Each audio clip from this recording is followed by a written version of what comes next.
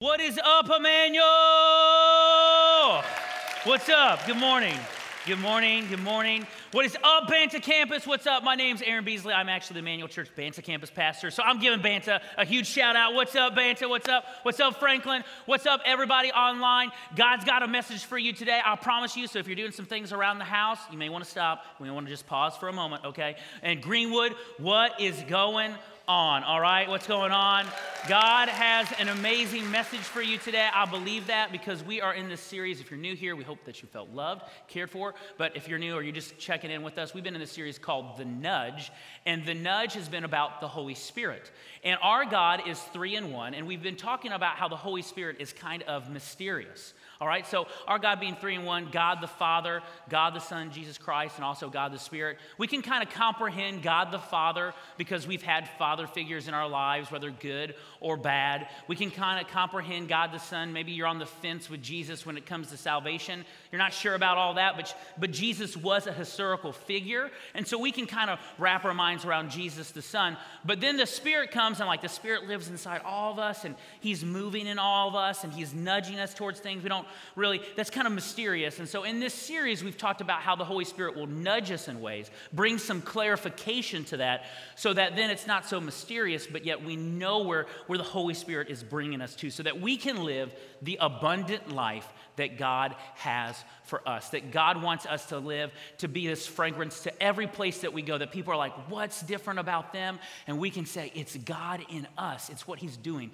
And so I can't wait to talk to you about week 3. In week 1, we talked about how the Holy Spirit nudges us towards truth. Week 2, we talked about how the Holy Spirit nudges us to invest in others. And so if you didn't check out those or you weren't available because you're on fall break, you definitely want to go back and check out those podcasts. And I get to bring week 3. But before I do that, some of you have heard me speak, some of you haven't, some of you know who I am, some of you don't, and I've kind of mentioned how I have I have a fetish for board games, okay? I wanted to say something else, couldn't say it, but I have board games. I love it. I love everything that has to do with board games, all right? Like phase 10. I love phase 10. You know, you got to complete 10 phases before everybody else. And if you start getting close, people start skipping you, which obviously makes me upset. Because in all games, we have personal agendas, and that personal agenda is to win, all right? In Monopoly, maybe you got to get properties and money, and whoever has the most can win. Or my favorite, this is a shameless plug, is Settlers of Catan. Some of you may say it in a different way. That's okay. I love this board game. This board game divides families and friends up for moments because you've got to collect resources, and then you've got to steal from people, and you can block people, and you can make trades, and really you can just make people upset. And to be honest, I love to make people upset in the game. Maybe as a pastor I shouldn't say that, but that's just the truth. I love it, okay? And people love making me upset in it. I mean, we just have personal agendas when it comes to board games, and it can cause division, right? Just to prove this point, in high school when we were playing Monopoly, me and my friends were playing, and somebody's always the banker, and so a friend of mine was collecting my money to change it, and I counted it beforehand, and he didn't give me $500 back. And so I said, you still owe me $500. And he said, no, I don't. And I said, yes, you do. You owe me $500. You will give me the $500 back. And he's like, no, I don't. I was like, if you do not give me my $500, I will walk up and I will leave everybody who's playing this game. I will leave. And he's like, I'm not doing that because I didn't do it. And so, you know what I did? I got up and I left. All of my friends, I left all of them because there was a division because I wanted to win and he had taken my money. And if we're being honest, we all have personal agendas and it causes division in our lives. Not just with board games. Hopefully with board games we can get over that in a couple hours and all of that. But in life, you are laughing because some of you are like, oh, it's taking me a couple days. You know what I'm saying? But our personal agendas can cause division. Like, just look at our country right now. I can't turn the TV on without there being a personal agenda of a commercial about why I need to vote Democrat or Republican. Personal agendas are coming through the TV. It's dividing our country. Or I've been to other countries where if you're not part of this tribe, or this land is this tribe's and this person's land is this, and it causes division because there's personal agendas. Countries go to war against other countries because of personal agendas. It also could be in your home. There's a parenting style that's different. You both have personal agendas when it comes to parenting, and maybe we kind of split in that way. It could be at school. There's a kid who used to be your friend, but now they're starting to get some other hobbies and go a different way, and you're starting to get upset because you're always friends, and now these different personal agendas are causing division. It could be the way that you spend money. There's personal agendas with money, and the way a business deal that went bad. You know, you came together and you both have personal agendas, and now there's a split. It's caused division. There's lots of ways that our personal agendas cause division. And Jesus had something to say about this when it comes to this. He says, a kingdom divided by civil war will collapse. See, Jesus understood this. Think about all the church splits that have happened because of personal agendas. We can say it's about Bible verses, but a lot of times it's personal agendas, and it causes division. And Jesus is trying to tell us it will collapse. Our country will collapse. Our homes will collapse. Our neighborhoods will collapse if we continue to allow personal agendas to divide us. And I think there's a couple reasons why it's easy for our personal agendas to cause division. And the first one is this, is that everyone thinks they're right. Right? Everybody thinks they're right. Like, we all think that we know the best way to do something or the way that things should be done. And so it causes division. This happens in my home. My wife and I, I do laundry at our house. And, we do laundry, and then I do it, and then there's a certain way that I think the clothes should be put up or when they should be put up, right? I think there's a way that is right to do the laundry. Well, my wife thinks there's a different way to do that in our house. And so that can cause some friction, some arguments at times when it comes to the laundry, because there's personal agendas, because we think that we're right on both. Maybe you understand what I'm talking about in your home. And I love the Bible because the Bible understands this concept. I love the Old Testament because if I was God and I was writing a book about myself and about humanity, I wouldn't put a lot of the bad things in. I would just talk about how awesome I was. And so the Bible puts what humanity is and how there's suffering and how there's pain. And the Old Testament really shows this. And the book of Judges, which is in the Old Testament, man, if you haven't read this book, you need to read it because there's so much nastiness and there's wars and there's people not doing the right thing. And the Bible says that, people would do what they thought was right and then they would cry out to God and then God would bring a judge to rescue them and then they would go right back to the opposite way. But we kind of find out why it was so messy during that time and all that. And it's this, in Judges 21:25, it says, in those days, Israel had no king. All the people did whatever seemed right in their own eyes. See, many times we can become the people of Israel. We all think that we're right, and so when that happens, everyone can do what they think is right, and then it causes division. This is a great example of this. This is a church in North Carolina, Elevation Church. It's a big church, and this is satire, by the way. This is from a website called Babylon Beat, so it's not real. It's a fake headline that they made up, It says, Elevation Church debuts water slide baptism. Now, you laugh, but people were sharing this, and some people were sharing it not as like a joke. They were sharing it as like, can you believe this church put a water slide in for their baptism? That's not how God would do it, and they were spitting their opinions and all this. And then they even came out with another article that said that this pastor was traded to a different church. Okay, so people were like, what? He's going somewhere else? What's happening? And so he had to come out and make a video about how this and him getting traded weren't true. Like, it wasn't going to happen. Because I believe that we live in a world, maybe you agree with me, that we're the most informed, ill-informed society of all time. Like, we all know things that we really don't know. Like, we're going on Twitter being like, if I did this, I would do it like this. And it's like, you don't even know the situation. Or you're reading headlines that if you click the article, it's not even about the headline. They're just trying to get you to click, share things that aren't true. And so because we think we're right, it can cause division in our personal agendas. I think the second reason is we're also easily offended. It's so easy to be offended in today's world, to be offended yourself. How do I know this? Well, it happened to me at work. Someone was saying some things here that I was getting offended by how they were acting, what they were saying about me, and so I was getting offended. And then I was holding a grudge.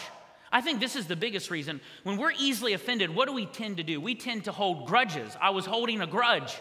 And then I would go talk to other people instead of the person. And now you're creating division because you want people on your side. And all of a sudden, it creates this nastiness. And I really love that when you write talks, the Holy Spirit and God usually works on your heart a lot more than anybody else. I'm like, why are you telling me that, God?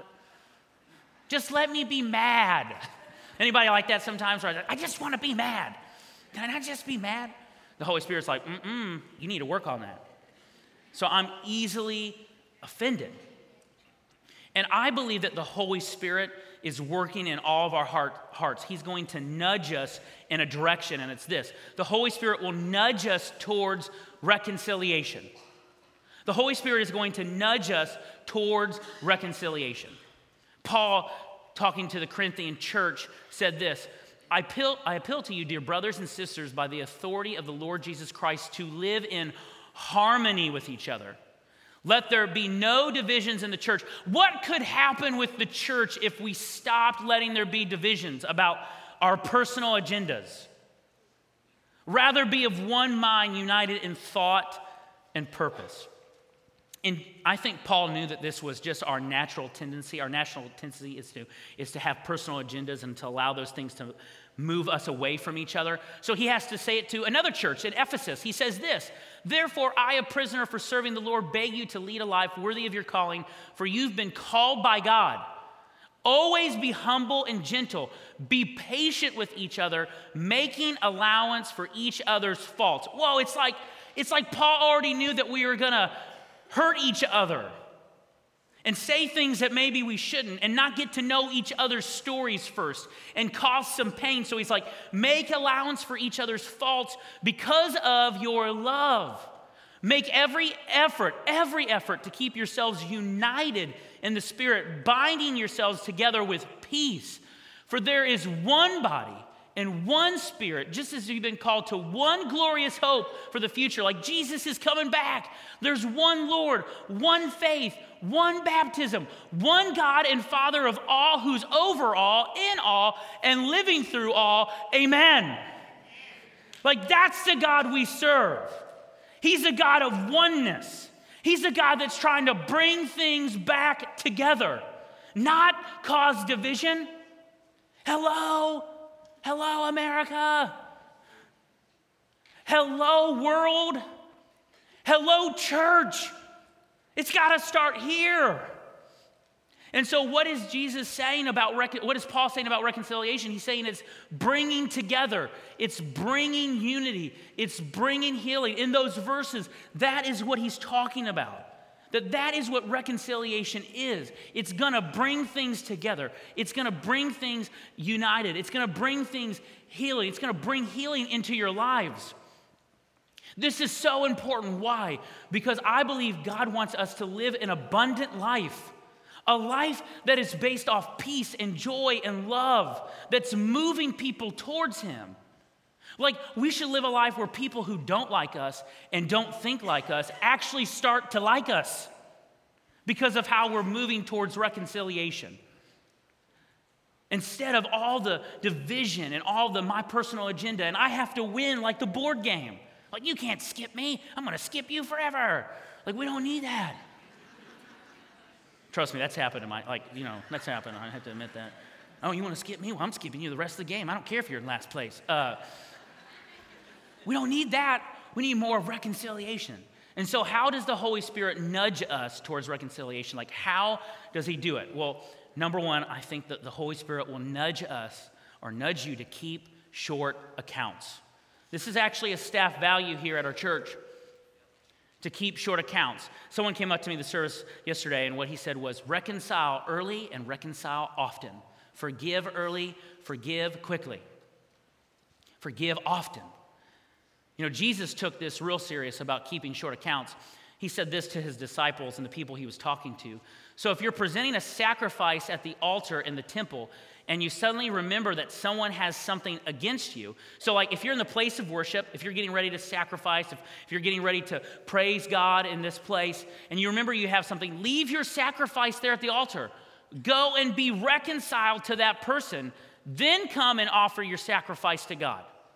Like, he's saying people are made in the image of God. Nothing's more valuable than the people next to you, the people in your neighborhoods, the people you work with, your family members. So if you come into my house of worship and you have something against those people or they have something against you, you need to go and you need to be reconciled before you worship. Like some of us, we need to get up and we need to leave right now. I'm just kidding. I don't want you to leave right now online. I hope you didn't turn me off. Please, no. That's not, but we need to be reconciled. And so what he's saying is we need to go first if you're the offender. Like you need to go first if you've offended somebody. So I had to do this in my home, like I said. Me and my wife at times, we think that our way is right or that this is right or the laundry's right. And so I came home one day and I said, hey, the laundry. Okay. I let that, I was trying to, be like the Holy Spirit, not let that get into, get upset. And so, things continue to go on, and that's fine. And then all of a sudden, the nighttime came, and it still kind of wasn't done. And so I said, I don't understand how it can't get put up when you've been home all day. And all the ladies are like, oh, you did not say that. And I was like, I did say that. And that didn't go well in my house. So then she said something. And then I said something back. And I said, that's it. I'm going to go sleep on the couch. And so I went to the couch, no joke. And I was like, she'll come to me. She'll say she's sorry. And we'll make this better. And I'm sitting there. And so I'm laying on the couch and half hour goes by. Nothing. Hour goes by, nothing. About hour 15, hour 20 rolls around, and I'm going, And God's going, Maybe you need to go and you need to say you're sorry. And I'm like, yeah, but I don't want to. Like, see now, man. And all of a sudden I was like, okay. And so I went and I said, I'm sorry. I shouldn't have said that. I should have been. By the way, guys, if you're dating, you're married, anything, just Holy Spirit is always going to tell you to say sorry, okay? And go first. Just know, you win in that way. You're sorry, I'm wrong. So go first if you're the offender. I had to go and I had to apologize to my wife. But I think that this is even harder. Jesus is even saying, go first if you've been offended. And this is hard because you don't know how the other person's going to respond. The other person may not even change. I told you earlier that there was a staff member that I was having that was offending me. And so I had to go to this person and I had to say what offended me. And I didn't want to. I actually did it this week because I was writing this talk. And the Holy Spirit was like, you need to go talk to that person. I was like, I don't want to. I actually like being mad. And he's like, no, you need to go. But I don't know if they'll change. I don't know what if they don't respond in the right way. And the Holy Spirit said, doesn't matter. You need to go. And so I went and I said, hey, this offends me. Hey, when you say this, hey, I want your influence to gain with me and with other people. And so I went. And I had no idea how this person would respond. And, our pastor, he was giving us this talk as a staff. And he said something that I wrote down because, he loves when we write things down, So I wrote something that he said down, and it said this: whether you are or are not the offender, it's your responsibility to reconcile the situation. Oh, that's so hard. And I know some of you today are like, but you don't know, this person's done this to me, and they've never changed, and this has happened, and this has happened. And we were talking as a staff, and this came to my mind when we were talking about this, it's this right here. It's not about changing the other person as much as it is about changing who I am. Doing the thing God calls me to do. Can I tell you that you may not change the person, but God's always changing you? And I went to the staff member and I said something to him. This weight on my shoulders lifted. it like was gone. Like when I went and I apologized to my wife, it was like this weight was gone. That's how God works. And I also want to say this, is that sometimes when you go and you try to reconcile and you go first, it may cost you something. It may cost your pride. It may cost money. It may cost a friend that's like, you don't need to apologize for that. They may not be your friend anymore because you're trying to reconcile a situation. Like, it may cost you something. Can I tell you something? When God reconciled with us, it cost him something. It may cost you something. But that's how God moves in our lives. And I think the other way that the Holy Spirit will nudge us to reconcile is this. The Holy Spirit will nudge you to control your tongue. In Proverbs, it says this: a truly wise person uses few words. A person with understanding is even-tempered. Even fools are thought wise when they keep silent. With their mouths shut, they seem intelligent. Can I say something today that I'm not trying to be crude, not trying to be a jerk in this moment at Banta, Franklin, online, right here in this auditorium? I just want to say this. Keep your mouth shut. I'm speaking to myself. Like, think of all the personal agenda and the divisions that would stop if we just zip the lip. Like, just as my mom would say, Aaron, zip the lip. Don't say it. And that's hard for me. You know, my wife is, again, the Holy Spirit in my life. I get on Twitter, and I like Twitter because, you know, it like gives me news, but it also makes me really mad. Like, people will use Bible verses out of context to promote their personal agenda. Politics get on there, and people start saying stuff, or people start sharing articles that I know aren't real. And so I want to be like, because I'm a wordsmith, and I'll be like, I'll show this person, and then they'll change their mind. No, they won't. And so I'm like writing it, and my wife always knows when I'm on Twitter and I'm upset because, you know, I've got my phone, and I'm like making this face, and she's like, are you on Twitter right now? Are you going to say something you shouldn't? And I'm like, no. And she goes, I wouldn't say it. And the Holy Spirit's like, you should listen. And so then I'm like, you know, I'm like deleting what I'm writing. But actually, sometimes I save them in drafts. Like I write it out, and I exit it, and I save it in my drafts. And I do that, and listen, you should see my phone. There's years of tweets that I haven't tweeted that are in my draft, and I go back and I look, and I'm like, oh my gosh, thank the Lord I didn't say that. Like, thank you. I was like, oh, I would have lost influence. I would have lost whatever. And sometimes we just need to not say it. Well, you don't know. If I say this and let the world know. Can I just tell you something? That God is in control. He doesn't need me to defend him. He'll defend himself. Actually, he works more in the silent. Like, remember, Jesus is getting taken to the cross and everyone's yelling accusations. They're spitting, they're throwing stuff at him. And he doesn't say a word because his life did the talking. I mean, I'm just trying to talk to us today. And so I love then in James it says this, understand this, my dear brothers and sisters, you must all be quick to listen. What happens if we just listened to people? Like found out their story, found out why they thought that way and what's going on.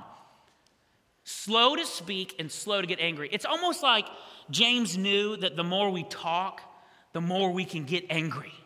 You ever been there? Like you just start talking and then you just start getting mad. Like even in your own brain, like you start thinking, you're talking to yourself, and the next thing you know, you're like, I'm mad. And I don't know why. Just angry. This is why he's being like slow to speak, because human anger does not produce the righteousness God desires. Can I say this today? Our human anger isn't producing the righteousness that God desires. It's not helping the situation out. It's actually causing people to be like, they're just like me. Why would I need Jesus? So with reconciliation, we got to control our tongue. We got to be slow to speak. But then when we do speak, because reconciliation is going to take words. You're going to have to say you're sorry. You're going to have to come to people and talk about what's going on. And so here's what Peter says about that. Instead, you must worship Christ as Lord of your life. And if someone asks about your hope as a believer, always be ready to explain it. But do this in a gentle and respectful way. Keep your conscience clear. Then if people speak against you, which by the way, people will speak against you, even if you do things the right way. But then when you do that, they'll be ashamed when they see what a good life you live because you belong to Christ. Man, I want to be known for the life that I live. I want to be known that I try to reconcile even when I made mistakes or someone made a mistake against me. I want to go in a gentle way. I want to say I'm sorry because we don't have much time on this earth, and I don't want grudges. I don't want Thanksgiving and Christmas to be miserable because I'm holding on to stuff. Some of us, we're not even looking forward to Thanksgiving or Christmas because of issues we have with family members or things that are going on. And God is saying, no, there's a better way. And the reason why he can say that is because our God is a reconciling God. That's all he does. He's in the business of reconciliation. How do I know that? Because he sent his one and only son to this earth. He went first.